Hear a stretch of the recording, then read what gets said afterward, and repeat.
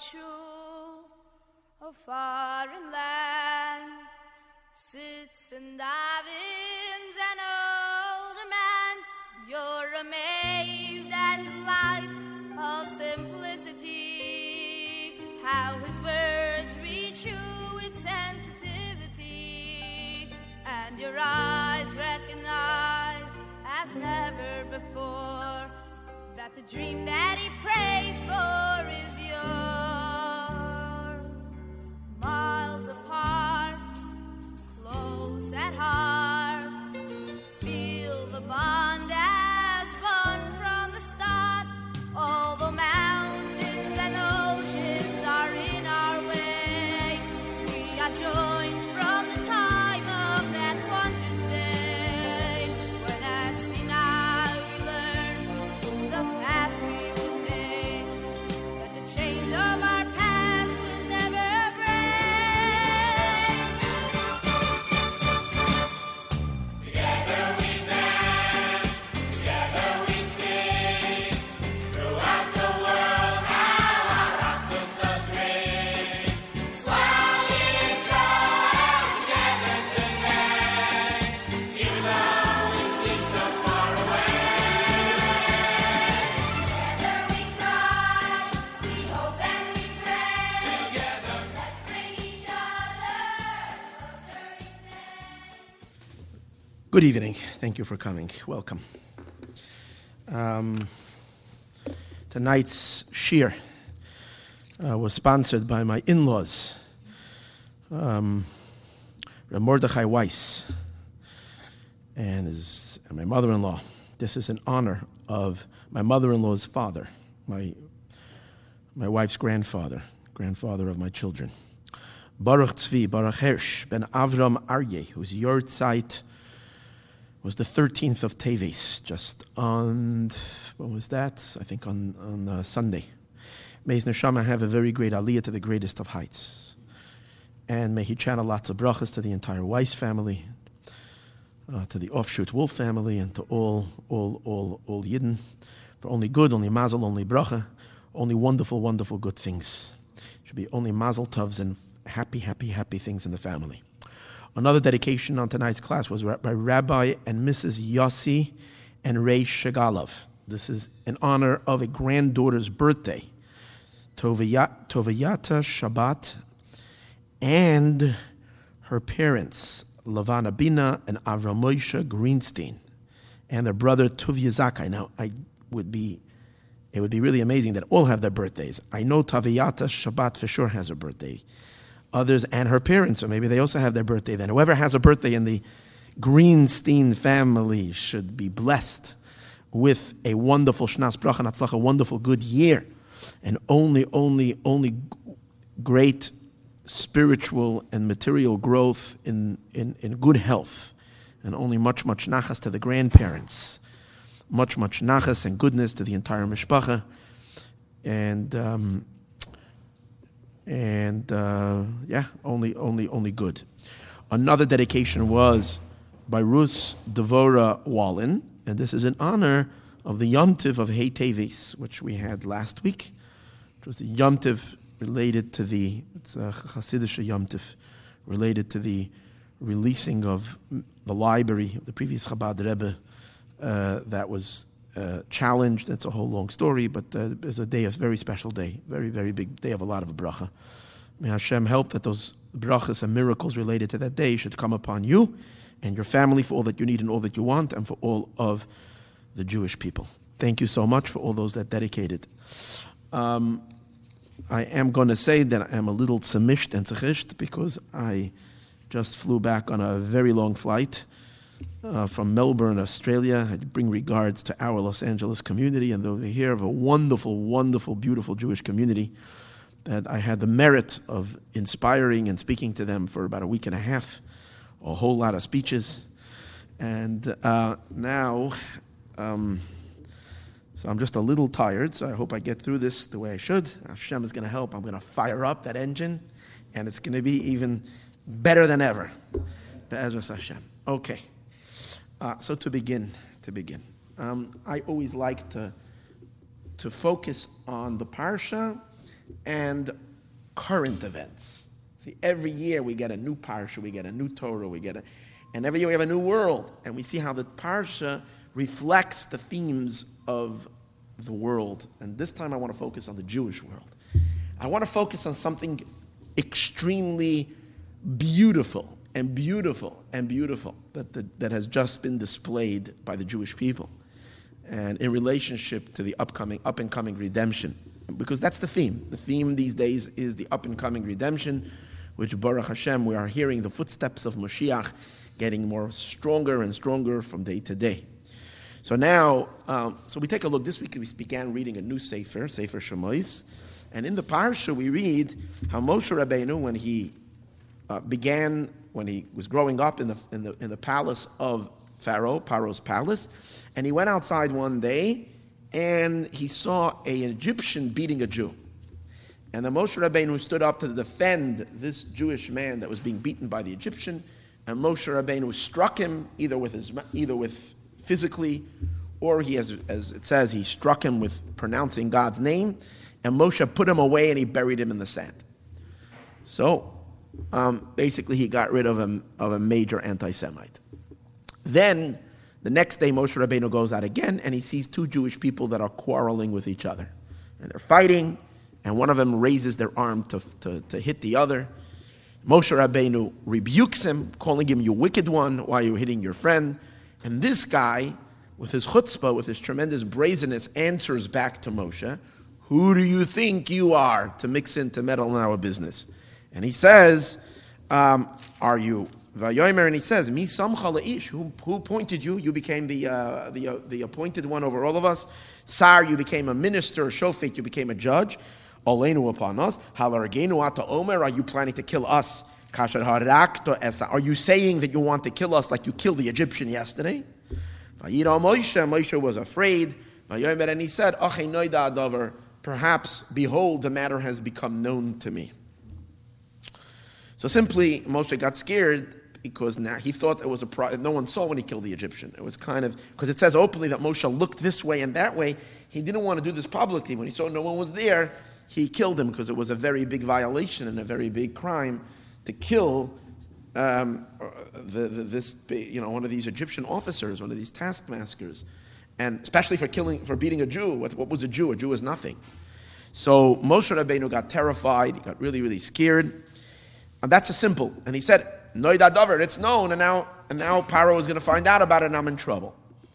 However, Rashi brings a medrash where Rashi says, and the medrash is, "Dog loy." Moshe Rabbeinu got very scared. He got worried. Al sharabi Yisrael rishayim dil turin. Moshe Rabbeinu saw wicked Jews, or chas v'shalom. He saw amongst the Jewish people wicked people that are gossipers. Marmayata, he said, from now, Shema einam re'uyim legoil. Maybe the Jewish people are not worthy to be redeemed. Because he saw that they're speaking Lashon Hara. They're speaking bad on each other, which he heard them speaking about him. That they said something negative about him. You did so and so. They pointed out a fault on Moshe. So therefore Moshe Rabbeinu said his fear wasn't for his own safety. His fear was, he feared for the Jewish people. That because of this sin, they are unworthy for redemption. And in the next pasuk again, not in the next pasuk, in the next Rashi, Rashi makes a statement similar to that. We're going to get to that in a minute. Now this statement of Rashi is really taken from the Medrash. Not taken, but you find that it originates in the Medrash. Let me read to you the Medrash Tanchuma. Medrash Tanchuma in Shemos. It says, here, Halagenu ata oimer, Moshe was afraid. Vayomer, this is in Medrash Tanchuma, Perek Yud, in Shemos. Ochei noida adavar, now it became known the matter. What became known? Amalahem, he said, Yesh beinechem lashon hara? There is amongst you gossip or evil or lashon hara, negative talk or evil talk. Ve'ech atem ru'uyim legeula. So how are you worthy for the redemption? So Moshe Rabbeinu clearly sees this as a very great obstacle to the redemption of the Jewish people. He's not allowing kind of Mashiach to come. In the Mashiach that they were waiting then, first redemption. That is Moshe Rabbeinu's worry and concern. Now, so this needs a little clarification. We need to understand. So we find that the Jewish people were guilty from the pretty severe crimes. And not crimes, chas v'sholom, but severe sins, put it this way, severe sins. We find that when the Jewish people, later by the Yam Suf, the sea didn't want to split before them. The sea didn't want to split before them because the sea looked at them, and the sea said, they serve idols, and the Egyptians serve idols. We know the biggest sin is the sin of idolatry. And the Jewish people served idols in Mitzrayim. And therefore, and that's why the sea didn't want to split. In the end, even though the Jews served idols, they were still redeemed. So how can it... And we find another interesting thing. I'll share with you something from the Medrash. That you see in other places that the Jewish people still served idols in Mitzrayim, but here's an interesting Medrash.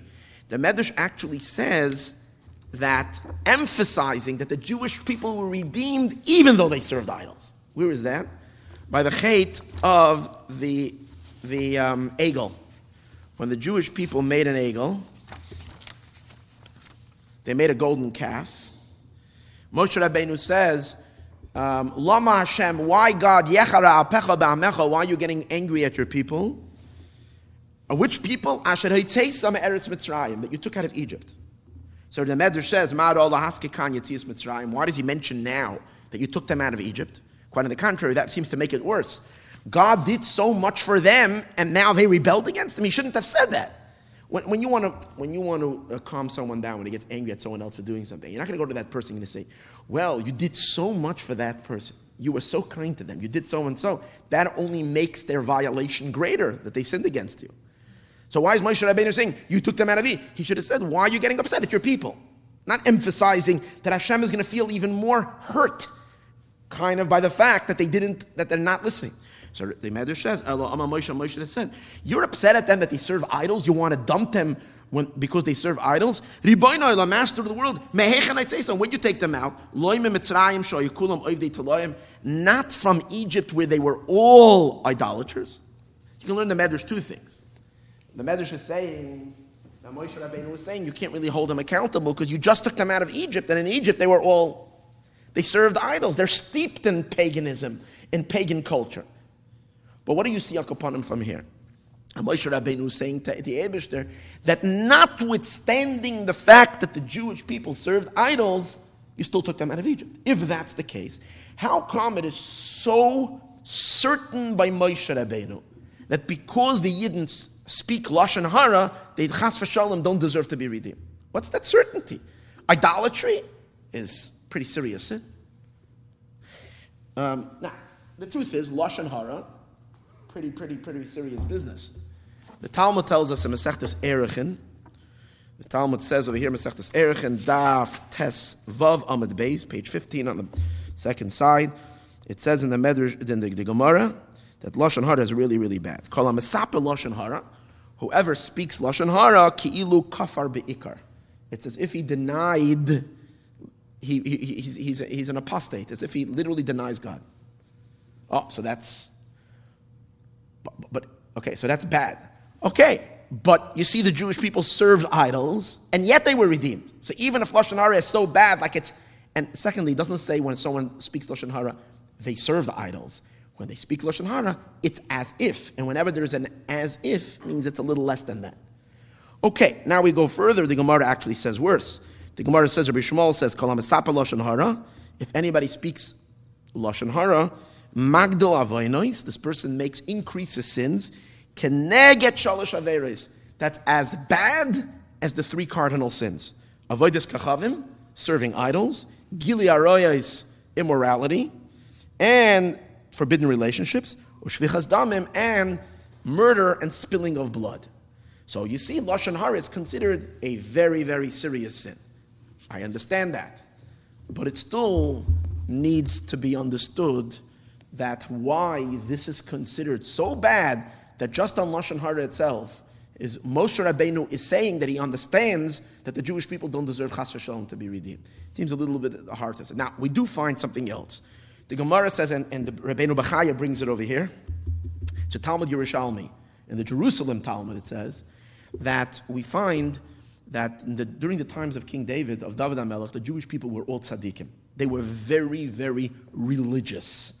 And when it came to observance of mitzvahs, they were extremely observant. But they had one problem. They didn't get along with each other. And they would speak against each other, and they would fight with each other. So because they had machlokes, they went out to war.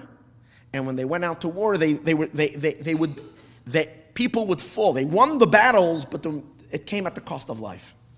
It says here, he brings over here that they were such huge Talmidei Chachamim that for every subject they can give you 49 ways of why it should be kosher, or 45 names why it should be not kosher, or tamei or tahor. 49, and in each thing they had such knowledge of Torah, but yet they fell at war, and then they went out to war. The Neiflim, and they fell. Lama, why? Because they had amongst them people that gossiped. But then Dara Shal Achav, the generation of Achav.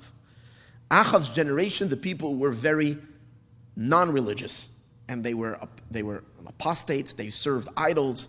They were the observant situation of the Jewish people was in a very, very poor state in terms of religious observance.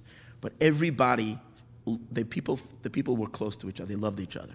They got along very nicely, and therefore, when they went out to war and they were victorious, and no one fell, everybody came out alive.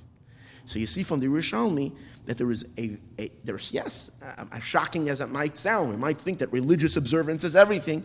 Well, the way we treat each other and the way we get along with each other is of incredible, incredible significance. In some ways, even overriding the religious observance. But really, you can, and then you can say the same thing over here. In our case, Moshe Rabbeinu sees that as well. However, it's not exactly the same, because you can say, which would make sense, that when you're going out to war, you need a special bracha of Hashem to protect them.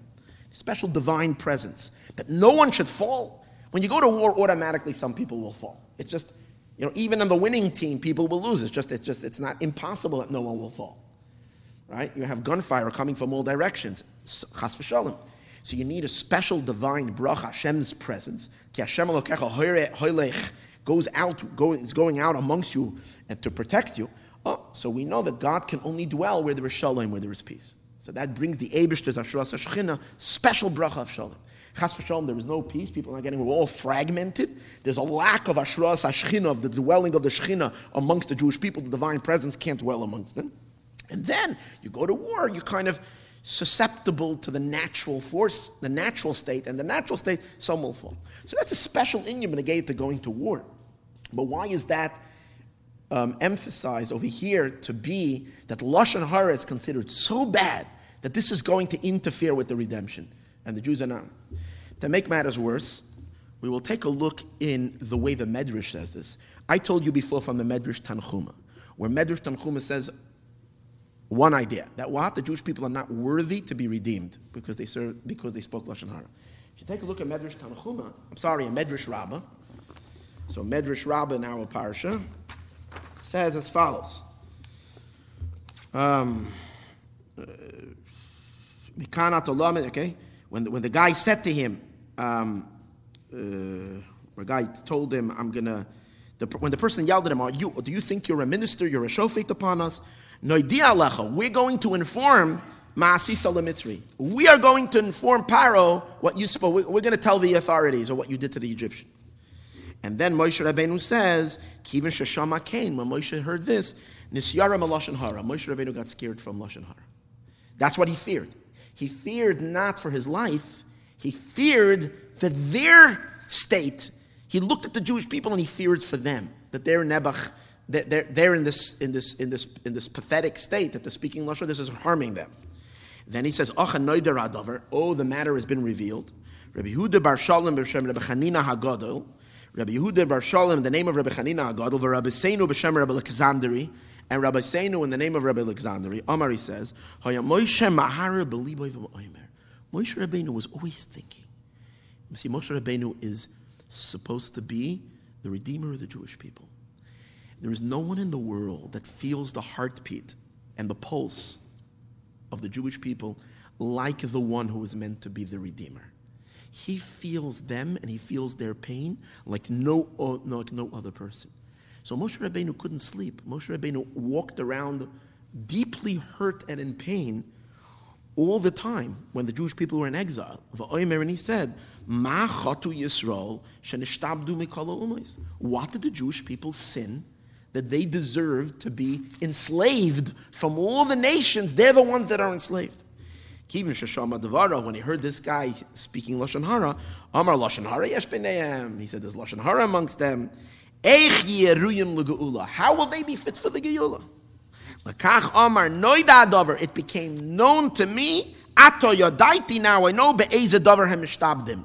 I know for what crime they are being enslaved.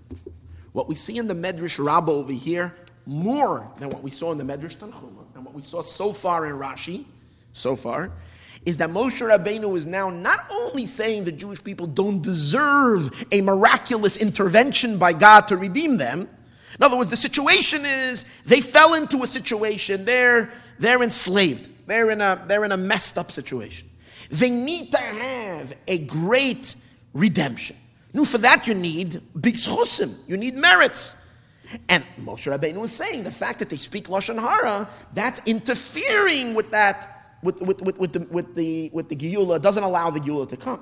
But in Medrash Rabbah, it's saying much worse than that, much greater than that. Not only that they don't deserve redemption because of the Lashon Hara, but it's Chas v'Shalom saying that they deserve to be enslaved because of that. In other words, the actual enslavement, and look at Rashi. Rashi says that also strongly. The next Rashi, see, there's two Rashis here. And again, in the Pasuk Tes Yudalid, where it speaks about Achei Noida Adavar, the second round of Medrashi.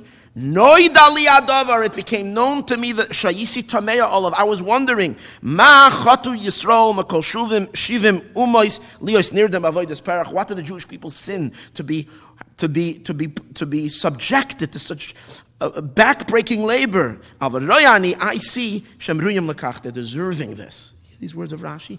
They are deserving to be enslaved. And through this oppressive regime and the suffering that they have because of the Lashon Hara. So that's already taking it to a whole new level, Rashi and the Medrash. Not only they don't deserve to be redeemed, but they deserve the enslavement. So this we need to understand why that is. And another thing that needs to be understood is like, okay, are we the only ones who speak Lashon Hara? Do the Jewish people speak Lashon Hara more than the Gentile nations? What are we saying over here? From all the Gentile nations, and I know we're hard on ourselves. I know we're going to say, oh, Jews. When you put a few Jews in a shul, you're going to have people fighting, this, that. Okay, you know what? You put Gentiles together, they also fight. It's not, and to say that from all the 70 nations, we so far, chas v'shalom, outdo the rest of the nations in terms of Lashon Hara, that we're the only ones who deserve. In other words, if, let's say, Lashon Hara is such a big crime that people who speak Lashon Hara deserve to be oppressed.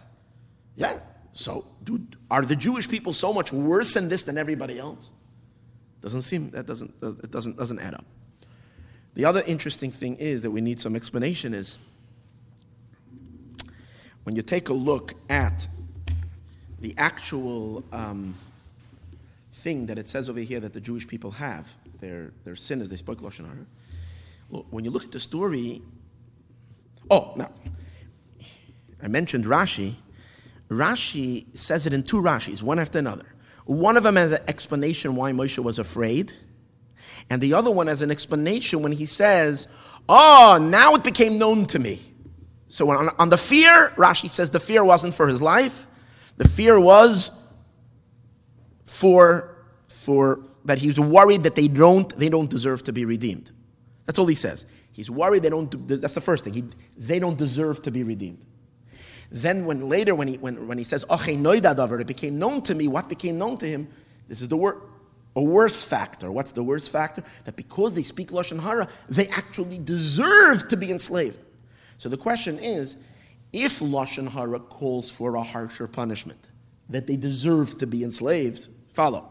If Lashon Hara calls for a harsher punishment, that the Jewish people, chas v'shalom, deserve to be enslaved because of that, so then why does Rashi also have to tell us the thing before, that they don't deserve to be redeemed? Of course, if you even deserve to be punished, of course you don't deserve to come out of a situation. So what do we have from the first thing that kind of stands on its own without the second thing? The second one overpowers the first. And included in that second idea that they don't deserve to be redeemed is already included that what? Included in the second thing that they deserve chas v'shalom to be enslaved is already included they don't deserve to be redeemed. Okay? The other thing is, when Rashi keeps on saying, and everybody keeps on saying, they spoke Lashon Hara, they spoke Lashon Hara, they spoke Lashon Hara. I mean, over here there was something much worse than Lashon Hara. They were informers. How did Paro find out that Moshe killed the Egyptian? They went to Paro. These were two bad guys, Dasan and Aviram. They went to Paro, and they were the ones who said that they did it. The Medrash Tanchuma says it clearly over here. Haim Hulshinu Olav. They were the ones who informed on him. And so we have later also Rashi says it when Hashem tells to Moshe Rabbeinu, you can go back to Egypt, you have nothing to worry anymore, don't be afraid of the people that are after you. So Rashi says, so the pasuk says, because they died already. And Rashi explains they didn't die, it's just they lost their money. And without having money, they lost their influence. So the influence that they had in the hierarchy there in Paro's, with the government officials, they became kind of unimportant because they didn't have any money. So Rashi says they were the people who want to kill you because they're the ones who informed that you were in Paro. That's Dasan and Aviram. So clearly, so these people did something much worse. Now we know that the worst sin a Jew can do, one of the worst things you can do, is chas v'shalom, be a malshin. So much the Jewish people b'chlal treated someone who was a moiser. A moiser meant someone who would go and give over and snitch to the authorities about the Jewish people, about whether this one does it so and so and so, this one didn't pay his taxes, or this one, whatever it is. A moiser was always treated the worst of the worst, to the point that many times people actually, there's certain halachas about what you're allowed to do with a moiser, and sometimes it's pretty serious. What couldn't, right? So throughout history, we have many stories of how the Jewish communities dealt with a moiser, because basically this person was handing over Jews into the hands of the Gentiles at many times, and it had devastating effects. So we know a Masira is the worst thing. And here, these guys were yet.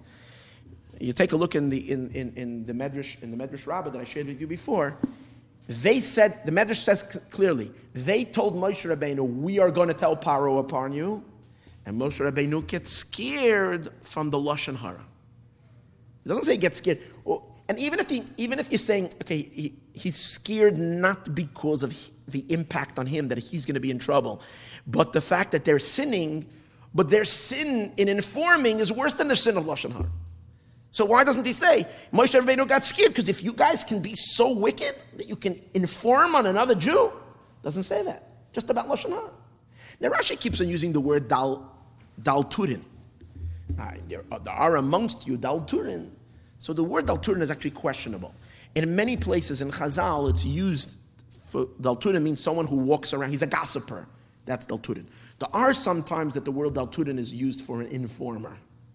But I'll be pashtis, in most places, Dalturin means a gossiper. So if that's the case, again, we're emphasizing the fact that they spoke Lashon Hara.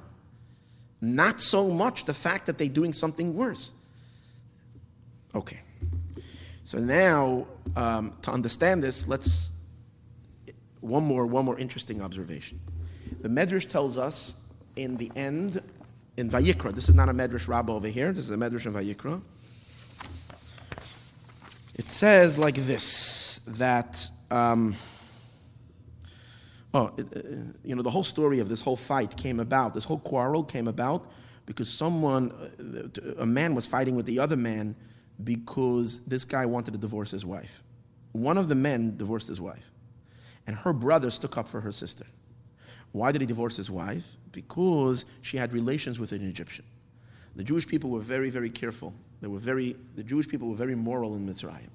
And it came to, especially the Jewish women, not one Jewish woman had relations with a Mitzri. That just was it's an amazing thing. It was a miracle of miracles. That's why Sarah Yemenu, our grandmother Sarah, went down to Mitzrayim and she was saved from Pharaoh's house. She paved the way for her granddaughters. Because you imagine, this was a culture. This was a people that were enslaved by people who Rashi says their main wickedness was their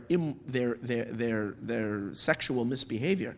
And here they had all the Jewish women kind of enslaved, and yet not one of the Jewish women was ever abused in that manner. But there's one exception. This Mitzri came in, he tricked her, the husband, a whole story. This was one. So her name was Shloimeh Bas Divri, whole story. So that's how the fight came about. So in the Psukim in Vayikra, it says that this son of this woman became pregnant from the Egyptian, and this man turned out to be, the baby that was born, turned out to be someone who later spoke in a very, in blasphemy. He cursed Chas v'Shalom above, whatever. This son, because he was a son of this. So now, and during that story, the Medrash says over there as follows. Rav Huna bar Chia bar Abba Alaham, sorry. Hold on here. Rav Huna says, B'Shem, in the name of, could be Bar Kapara. It's a base kuf, but could be Bar Kapara. He says in the name, B'Shvil Daled Dvarim Nigalu Yisrael Mitzrayim. For the sake of 4 things, the Jewish people came out of Egypt. In the merit of 4 things. What are the 4 things? Shloishinu Hashamam, they didn't change their names. Veslashainam, they didn't change their language. The Jewish people kept Jewish names in Egypt. Throughout Egyptian, they did not kind of want to assimilate with the Egyptians to change their names, give themselves Egyptian-sounding names. They retained their Jewish names. Also, their language. They spoke a distinct language. Hebrew was the language the Jews spoke. And another thing, V'loi amru lashon hara, they didn't say lashon hara. V'loi nimtza b'neim echad mehem paretz be'erva. You don't find anybody that was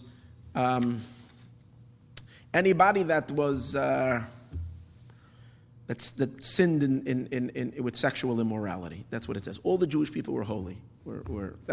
And these are the 4 merits the Jewish people have. So the first thing I want to just make an interesting observation. It seems like there's a medrash over here is in conflict with what we said earlier. We're saying the Jewish people spoke Lashon Hara. Moshe Rabbeinu therefore is worried, and he says, you guys, Chas v'Shalom, don't deserve to be redeemed. And here the medrash says the 4 merits the Jewish people have, they didn't speak Lashon Hara. So Mefarshim pick up on this. And here's 2 possible answers. The Kli Yakar says that the Jewish people really didn't speak Lashon Hara. When Moshe Rabbeinu said that because they speak Lashon Hara, he got worried that they don't deserve to be redeemed, that happened to be because Moshe Rabbeinu happened to have met the one rotten apple amongst the Jewish people. He met the 2 people who speak Lashon Hara. But generally, the Jews did not abstain from Lashon Hara. Comes out, according to that, Moshe Rabbeinu also rushed to judgment a little bit. He Chas v'Shalom accuses the Jewish people. I haven't seen anywhere that I want to say that, but I'm just saying it's interesting.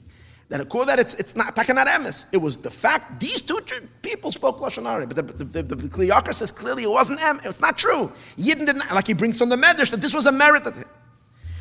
From the Medrash Tanchuma, however, that I quoted you before, after it says Moshe Rabbeinu was afraid the Jewish people don't deserve to be redeemed because they speak Lashon Hara, the Medrash says, and now Moshe Rabbeinu left Mitzrayim, and during the time that Moshe Rabbeinu went away for 20 years, now it's interesting, the Mefarshim all point out in the Medrash that Moshe didn't leave for 20 years, they left for longer.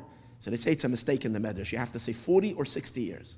That Moshe Rabbeinu ran away and he went to Midian, he went to get his wife, he went to Yisro. So during that time period, the Jewish people shaped up.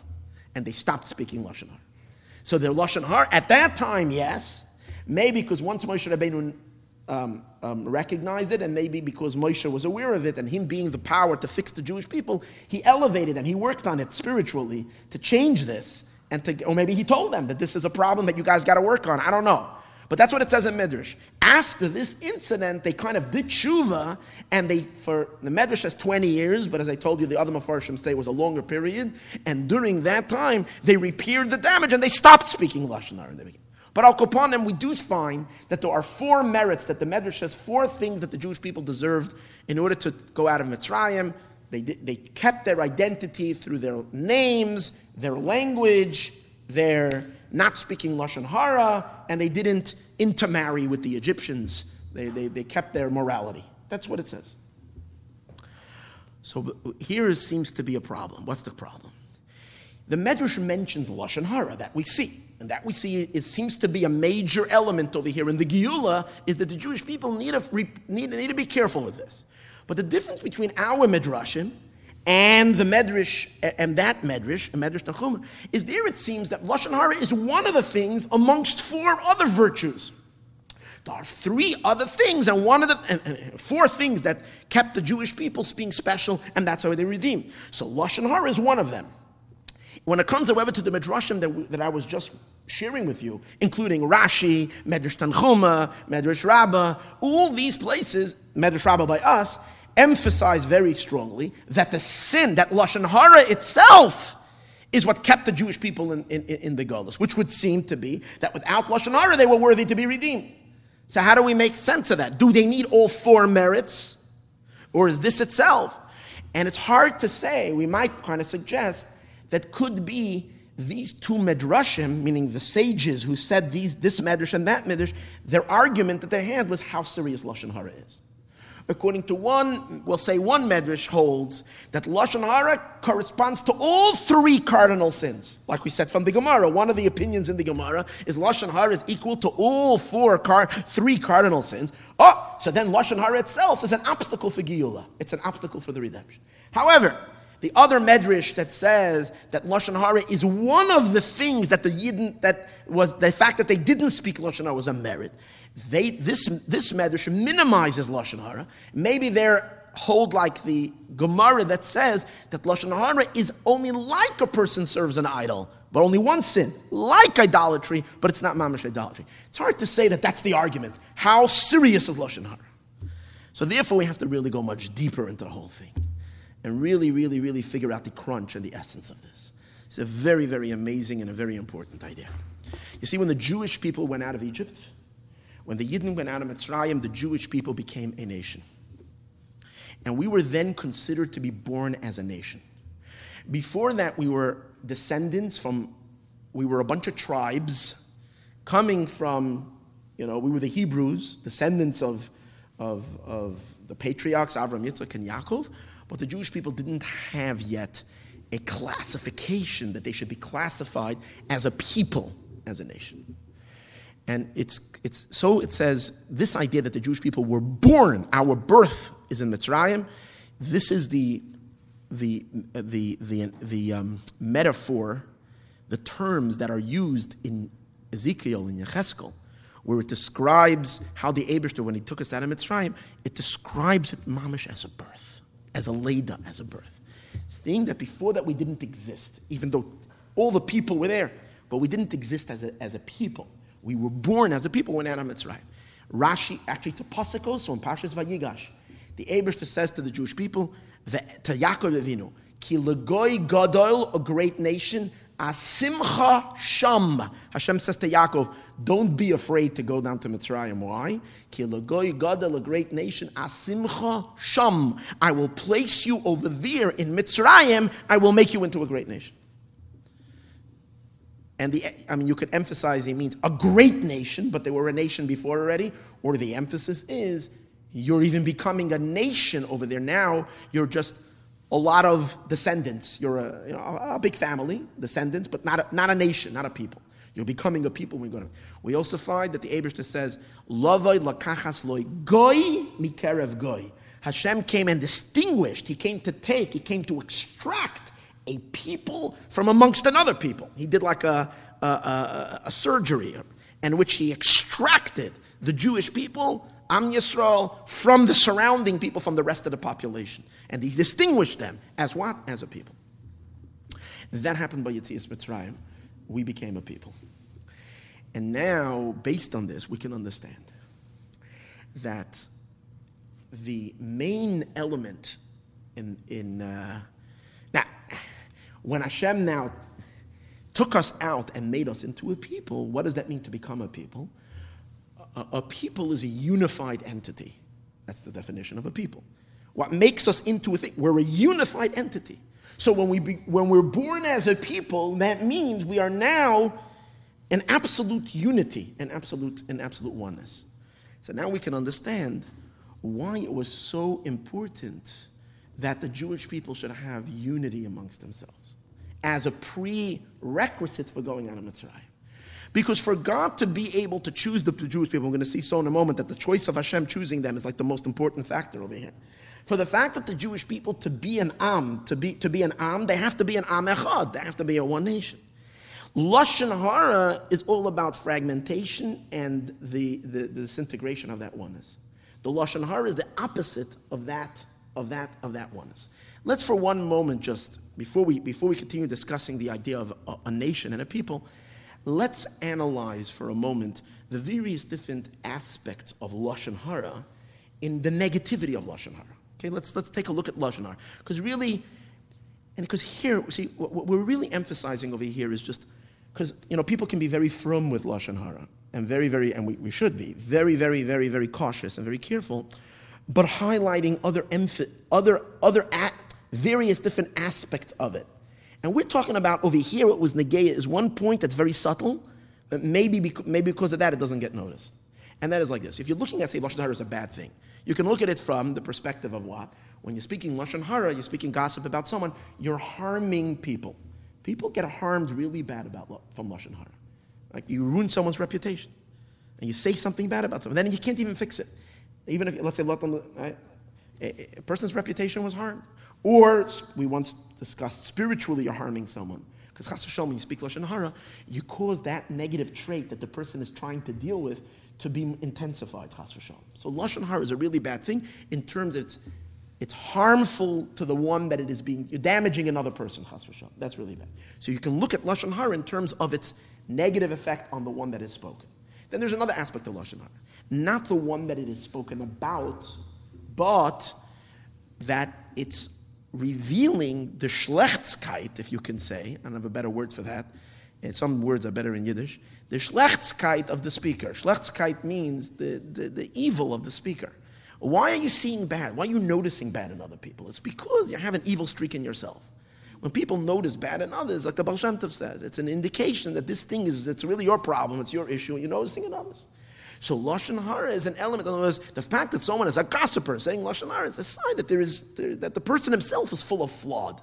Tzaddikim, elevated people, they don't see bad in others. They see always the good in other people.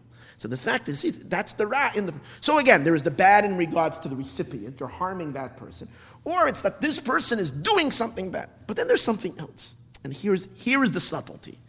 It has nothing to do with the harm you're harming that individual, and it has nothing to do with your chas v'shalom negativity or jealousy or what would you say? What causes a person to speak Lashon Hara? It's envy, it's jealousy, it's this kind of it's hatred and things like that.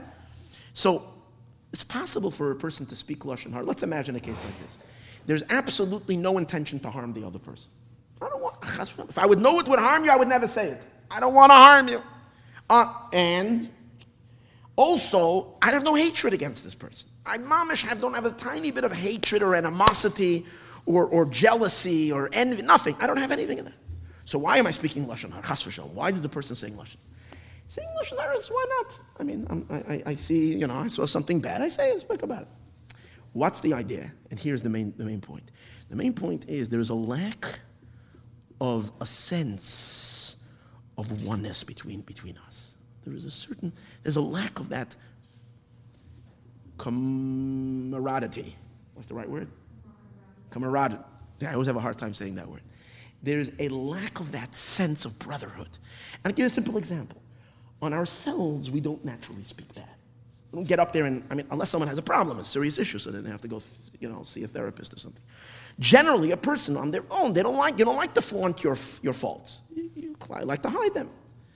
So if you feel that if you really have this deep connection with your neighbor, with the friends, with people you see in shul, with people in the community, you feel connected. There's this deep sense of connection between one and each other.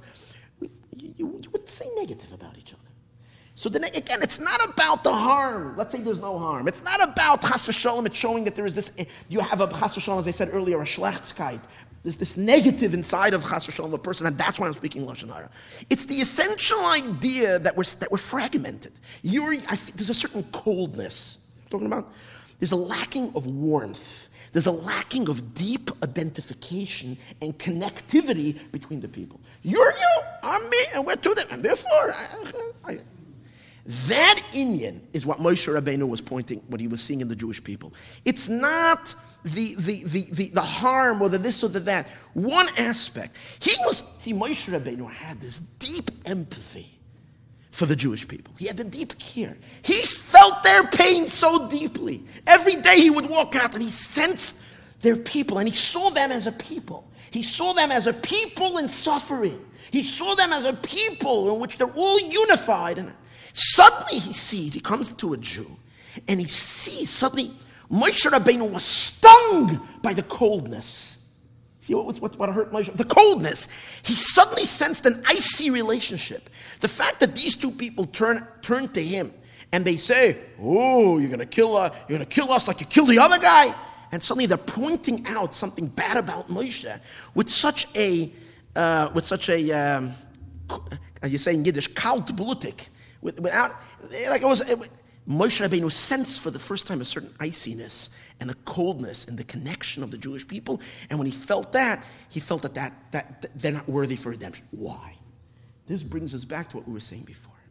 The redemption means that right now, the Jewish people are going to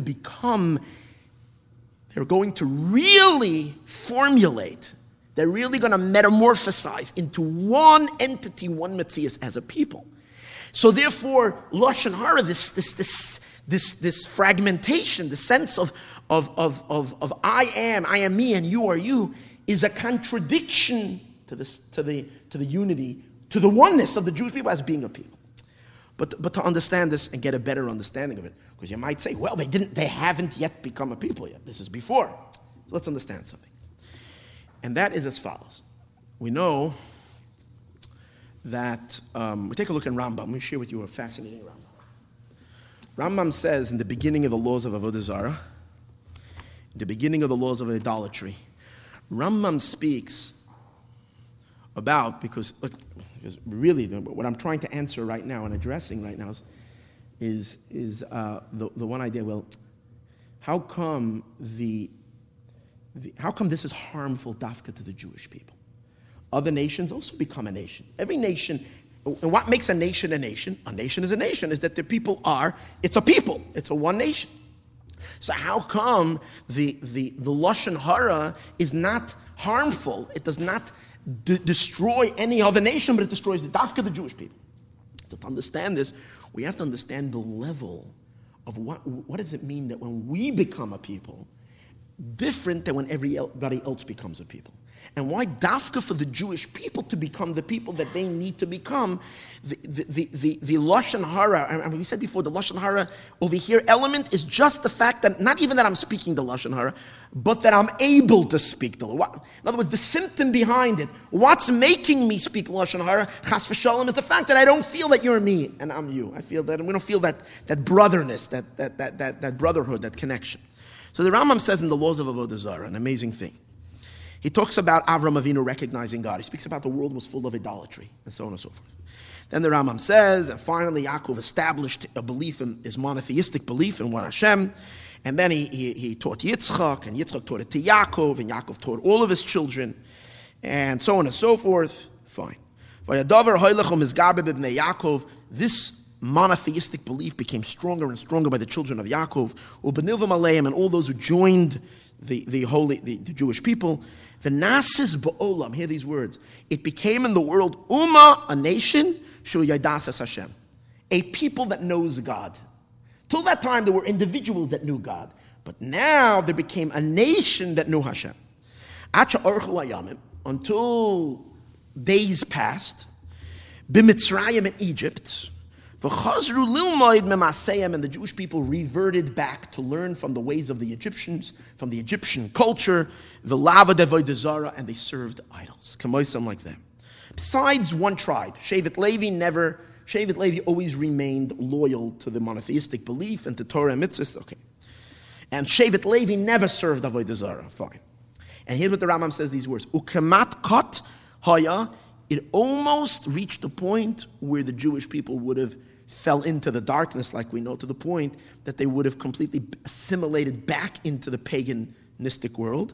The Iker Shashas al Avram, and almost that seed that Avram Avinu had planted, almost disintegrated, and there wouldn't have been the monotheistic belief. In other words, we accomplished so much, but then God put the Jewish people in Egypt, kind of forgot them there. We were there for such a long time, and as a result of that, we almost undid everything that Avraham Avinu accomplished.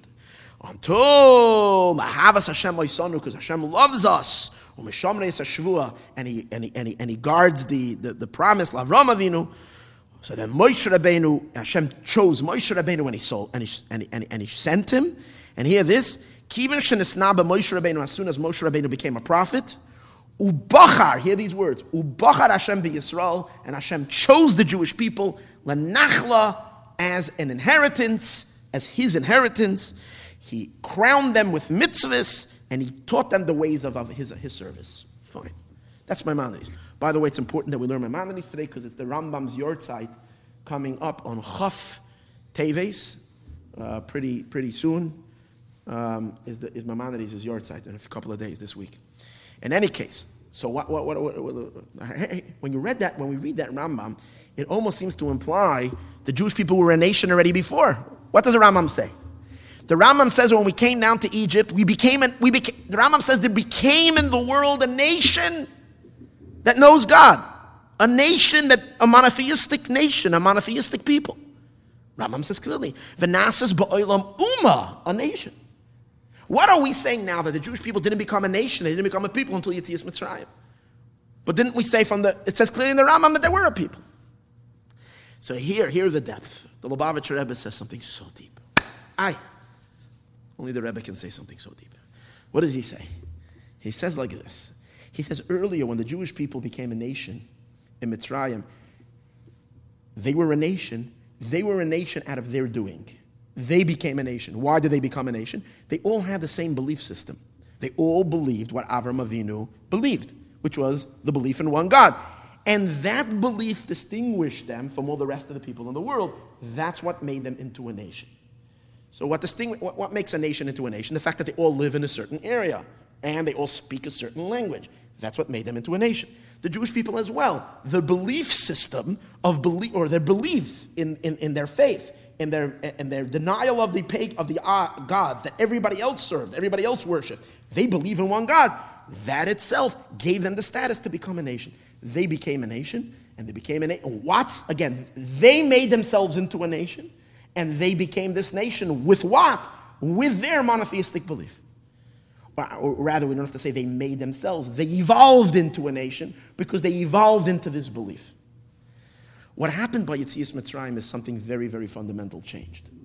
What happened by Yetzias Mitzrayim was that the reason the Jewish people became a nation was because God chose them as a people. Okay, I just dropped a bomb. It's a big thing. There's a very big difference. I want a reaction. Okay, what happened? What's the difference? It's one thing to make yourself into something, and by Yetzias Mitzrayim, Asher Bachar Banu, the Eibishter, God Almighty, the infinite creator, the power of all powers, the source of all sources, the ultimate, right? And He is designating the Jewish people as His nation. Wow, that's what unifies us. That's why we are now one entity. We're one shtickle. We're one piece. Why? Something infinitely greater than a choice that we make to believe in. It's God choosing us as His people, and He chooses us as His inheritance. Now, inheritance means, you know what inheritance means? Inheritance means that this is eternal. This will never change. In other words, we become a nation, and we are now a nation. Other nations dissolve. Other nations disintegrate. Not every nation lasts forever. We, the Jewish people, are an eternal nation forever and ever, because what makes us into a nation is an eternal force that's choosing us as a nation. Now, here's something the Rebbe says. Gewalt, unbelievable. He says like this. Hey, now take a look. He says, well, what's a choice? What's a real meaning to say choose? And we spoke about this in many classes earlier. Choosing something really means that the choice is being made because so you choose, not because of virtue. In other words, when you're choosing something because the thing calls for it to be chosen, okay? You have delicious, yummy-looking sushi. And you have alte, verstunkene, gefilte fish sitting here for 3 weeks in the fridge. Okay, so yes, fish and there's fish. And both of them are placed in front of you. Do you have a choice to take that old gefilte fish that's sitting there already and it's smelling, and you have this, not much of, unless you don't want fish at all, but if you want fish, then you have this fish and you have that fish. It's obvious which fish you're going to choose because this fish is calling, it's begging to be chosen. A real choice is when you have no preference one over the other, and yet you're choosing because so you're choosing. It's bechira chafshis, free will, meaning nothing other than the fact that you're deciding to choose it. We say the Eibishter chose the Jewish people to be a people not because of our virtues, and not even because we were a monotheistic people who believed in him. The Eibishter chose us because so he chose us. That's it. That's what happened. The Chiddush by Yetzias Mitzrayim. He is chosen. That's when we say that we were born as a people. That kind of a people. As a godly people chosen by God, we were born then. Now to illustrate this, hear this. Hear the depth of this. Oh, this is so good. I'm excited. Watch this. To illustrate this, to illustrate the depth of this idea, watch this. What does the Eibishter do? He lets our monotheistic belief rot. Follow what happened? The Jewish people had to dafka come to a state where they lost their holy, deserving beautifulness. Avram Avinu was so attractive. Yitzchak was so attractive to Hashem. Yaakov too, because Sarah Imenu. These were beautiful people with beautiful Mesiras Nefesh, with all the godliness that they had. Deserves to be deserving in Hashem's eyes. But Hashem says, that's not why I'm going to take you because I choose you. And therefore, I'm going to make you look exactly the same like the Egyptians. That's what happened. They looked like Egyptians. They both serve idols, and now I'm choosing you. That's why we know that there is no sin in the world that can get in the way from getting the Jewish people from going out of Mitzrayim. There's nothing in the world that we can do, no corruption that we can do that can interfere in the Geula. Because the Geula is not based on any virtue. It's not based on we having any kind of equality. Because God is choosing us not because of equality. Just because he is choosing. There's only one Aveira. There's only one thing that can get in the way. He's choosing a people. A people need to be a people. So the people need to be unified. If they're not unified, then he has nothing. What is he choosing? The definition of what he's choosing is a people he's choosing. So he doesn't choose one person. Now, the truth is, the Eibishter did choose one person as well. There were 2 stages in Hashem's Bechira when Hashem chose us as a people. One happened by Mitzrayim, and the other one happened by Har Sinai. 2 stages in how the Eibishter chooses the Jewish people. In Mitzrayim, he chose the Jewish people collectively as a people. By Har Sinai, when he gave the Torah, he chose every person individually. By giving that person individually the mitzvahs, that's why it says, Anoichi Hashem, doesn't say Elokeichem, I'm the God of you guys. Hashem doesn't say that. Anoichi Hashem Elokecha, I'm your God. And the Medrash says that every person felt as if the Eibishter by Matan Torah is only speaking to them, not to anybody else. But that was phase 2, which happened at Har Sinai. But by Mitzrayim, first Hashem chose a people. And therefore they needed to be a people. And if the people are fragmented, and what's the proof of the fragmentation? The proof of the fragmentation is if it's natural, it comes to you easily to say something bad about someone else. If that person is your kinship, if that person is your brother, if we're all a people, how can I say something? I don't say bad about myself. It's because I feel like you're an other. That contradicts. The Eibishter is very bechira. He can't choose. So that's why Moshe Rabbeinu was saying that this Inyan is standing. This is the problem, not allowing Geula. Now let's take that a step further. This will also, we'll see. Let's go back to that other medrash we spoke about earlier, where the medrash says there are 4 merits the Jewish people needed to be redeemed. 4 merits. And there it's not just Lashon Hara. It's 4 merits. And by the way, this already answered the question why we're saying we're not emphasizing the fact that they were informing. See, the fact that they're informing and hurting another Jew is a sin. It's a sin. Like if Chas v'Shalom, someone murdered someone else, it's a sin. If I'm taking you because you're fine, you're edel, you'll never sin, you're such a kind, generous, good person, if God is choosing us because of that, then having these faults and these flaws are getting in the way. But since the choice had nothing to do with that, it's the Eibishter's choosing because he's choosing. Therefore, the fact that we're harmful to each other in terms of the idea that we would inform, that's not Negeya. What's Negeya is the Lashon Hara part of that. The very fact that I can speak bad about you is already a sign that you're not me. That's it. Meaning, of course, the informing is Lashon Hara plus. But we don't need that. Just the idea that we can speak Chas v'Shalom Lashon Hara on each other is showing a lack of that singular. We don't see ourselves Chas v'Shalom as a singular cell, as a singular organism. Okay. But now we'll also understand the Medrash that says that the Jewish people needed 4 merits. If you take a look at those 4 merits, those are all 4 merits also that is giving us an identity as a people. We didn't change our language. We don't change our names. So when you have a population of, let's say, 30 million Egyptians, and amongst them you have 10 million Jews, or let's say you have 100 million Egyptians, and amongst them you have 30 million Jews, and the Jewish people remain an identifiable entity. They don't have different names, different language. And think about this. The fact that they're not saying Lashon Hara, but the Lashon Hara that the Medrash is talking about is not the Lashon Hara that I'm talking about now. The Lashon Hara the Medrash is talking about, you see clearly from the Medrash when it lists the 3 things, the Medrash says is that they did not inform to the Egyptians when Moshe Rabbeinu came to tell them that they should borrow clothing. Remember one of the first things Moshe Rabbeinu said to the Jewish people, Hashem sent to tell the Jewish people that when I'm going to take you out of Mitzrayim, you're all going to borrow from the Egyptians gold and silver, and we're going to sneak out of Egypt. We're going to take it away. We're not going to give it back. Moshe said that to them.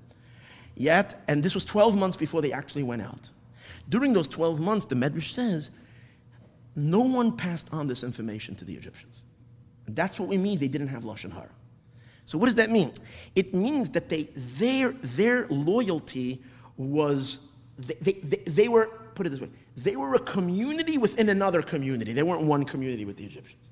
They were distinguished. Because if they weren't distinguished, then they would have spoken to the Egyptians, given this information.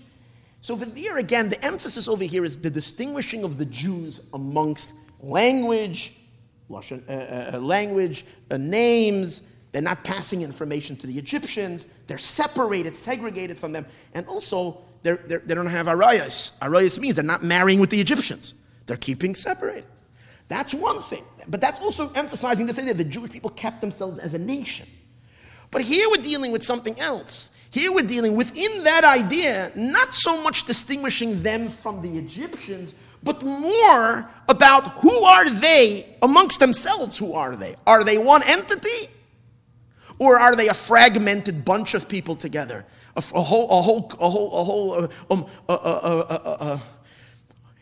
group of multiple people? Or are they one entity? That is negay one thing. They don't speak Lashon Hara. And that's what the Medrash says, that for just speaking Lashon Hara itself, Chas v'Shalom, that can hold back the Giyul. Now we'll take it to the last point. And this will also explain, as I mentioned earlier, what are the 2 things? Because they spoke Lashon Hara, they're not deserving to be redeemed. And Chas v'Shalom, also they deserve to be enslaved from all the other nations. It's that the Jewish people deserve to be enslaved. And that is as follows. You see, the root of why, a deeper understanding of why by the Jewish people it is so important, this oneness. Again, God chose us as a people. So as a people, we have to be one. But on a step deeper even than that. You see, our national identity is that we are the channels of Kedusha to the world. Holiness dwells. We bring the holy reality into the world. Each nation has its character, its contribution. We, the Jewish people, bring God into the world. Other people bring other things, arts, every nation has its contributions that they make. That's unique. But here's a very important idea. When you are channeling God into the world, you're channeling Kedusha. The staple of Kedusha, the very, very fingerprints of Kedusha is Achdus, unity. Kedusha is God, one God. So everything is unity, is oneness. That's why we find also that when Yaakov Avinu comes to Mitzrayim and he has 70 children and grandchildren, The Torah refers to them all as one soul, nefesh, one soul. Because they're holiness. Holiness, what characterizes holiness is unity, echad. Shema, what's our main declaration of Kedusha? Shema Yisrael, Hashem Elokeinu, Hashem Echad, Achdus. That's Kalipa, the unholy, anything outside of the Jewish people until we make it holy. The world is going to become holy. But initially the Kalipa, the unholy, their definition is, or what defines them is the opposite. Pirud, Rishus Harabim, multiplicity. That's who they are. So even when they're a nation, and even when they join together, it's a type of unity that still retains a certain individual separateness of every entity. They're unified on the one flag, on the one banner. They have certain political views, certain ideological views, certain spiritual or religious views that makes this nation, kind of joins this nation as a people. But yet still the individuals are still separated, because that's what Klippa is. Klippa is a fragmented, it's representing that which is disjointed in the universe until Mashiach comes.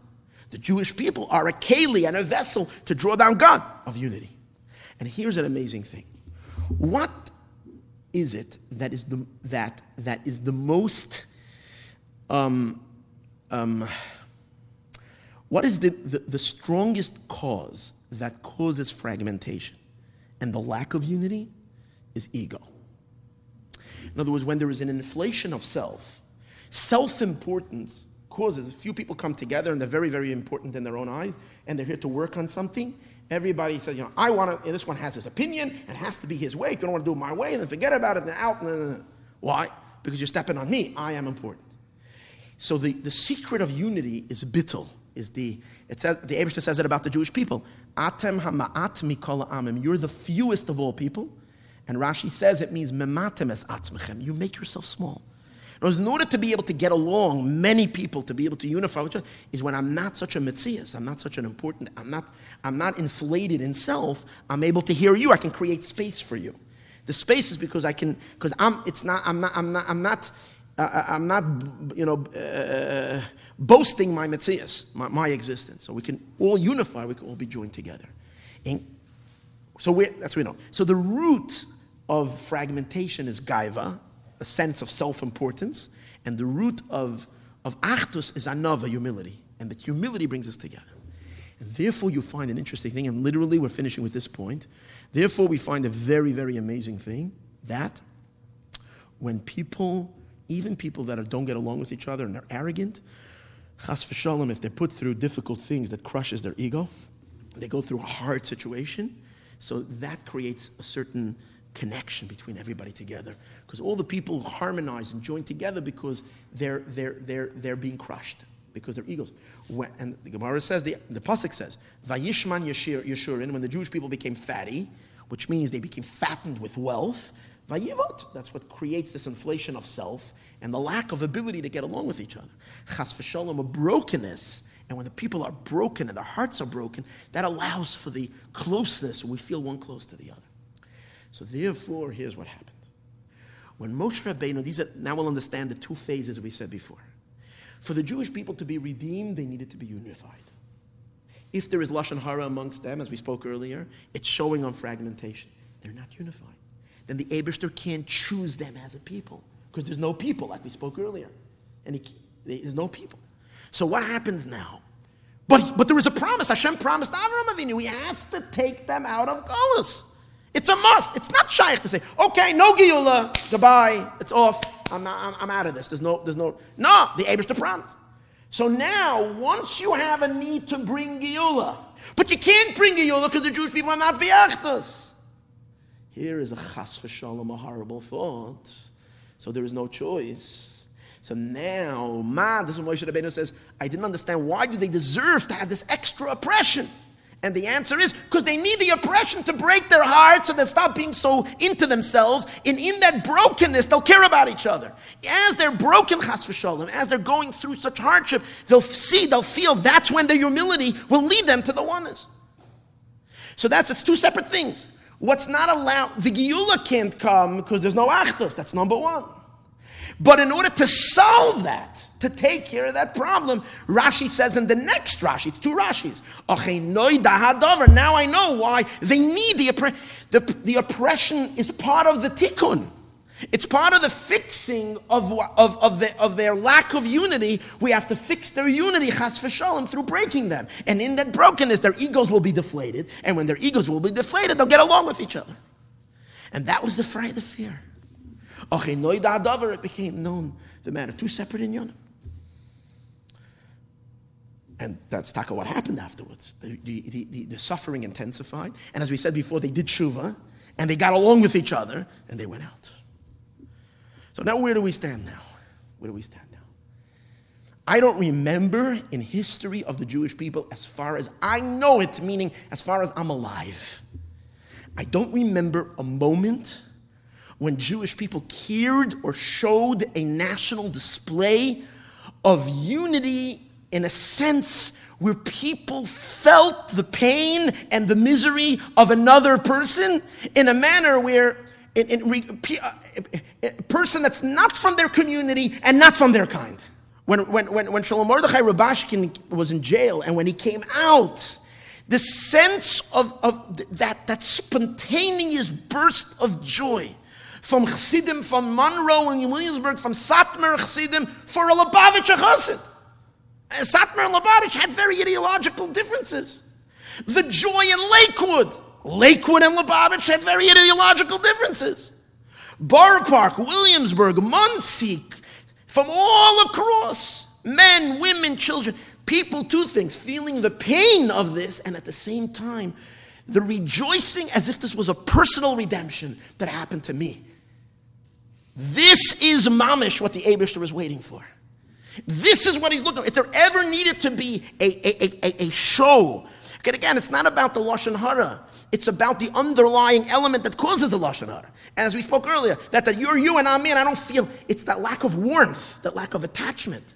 And here we saw that the natural oneness of the Jewish people just suddenly came to the surface. Like the story that was circulating now, that one of the elements of the release was that it was a boy who has his own challenges, physical and health, and he asked for whatever, an organization that gives you a wish or something, or I don't know if that was exactly how it happened. Again, there was questions on the story perfectly, but the idea is true. And he asked that he wants to give a letter. He had one wish to make, and he asked to give a letter to Trump. And over there, Pasha was crying when he wrote the letter that he should please let this person go out of jail. And that was one of the things that suddenly moved his heart. And 2 days later, they put this on the 5th day of Hanukkah, on the 8th day of Hanukkah. Wow, where does a kid, I think in Lakewood, have such a feeling for a Yid he never saw, and yet this is his personal problem?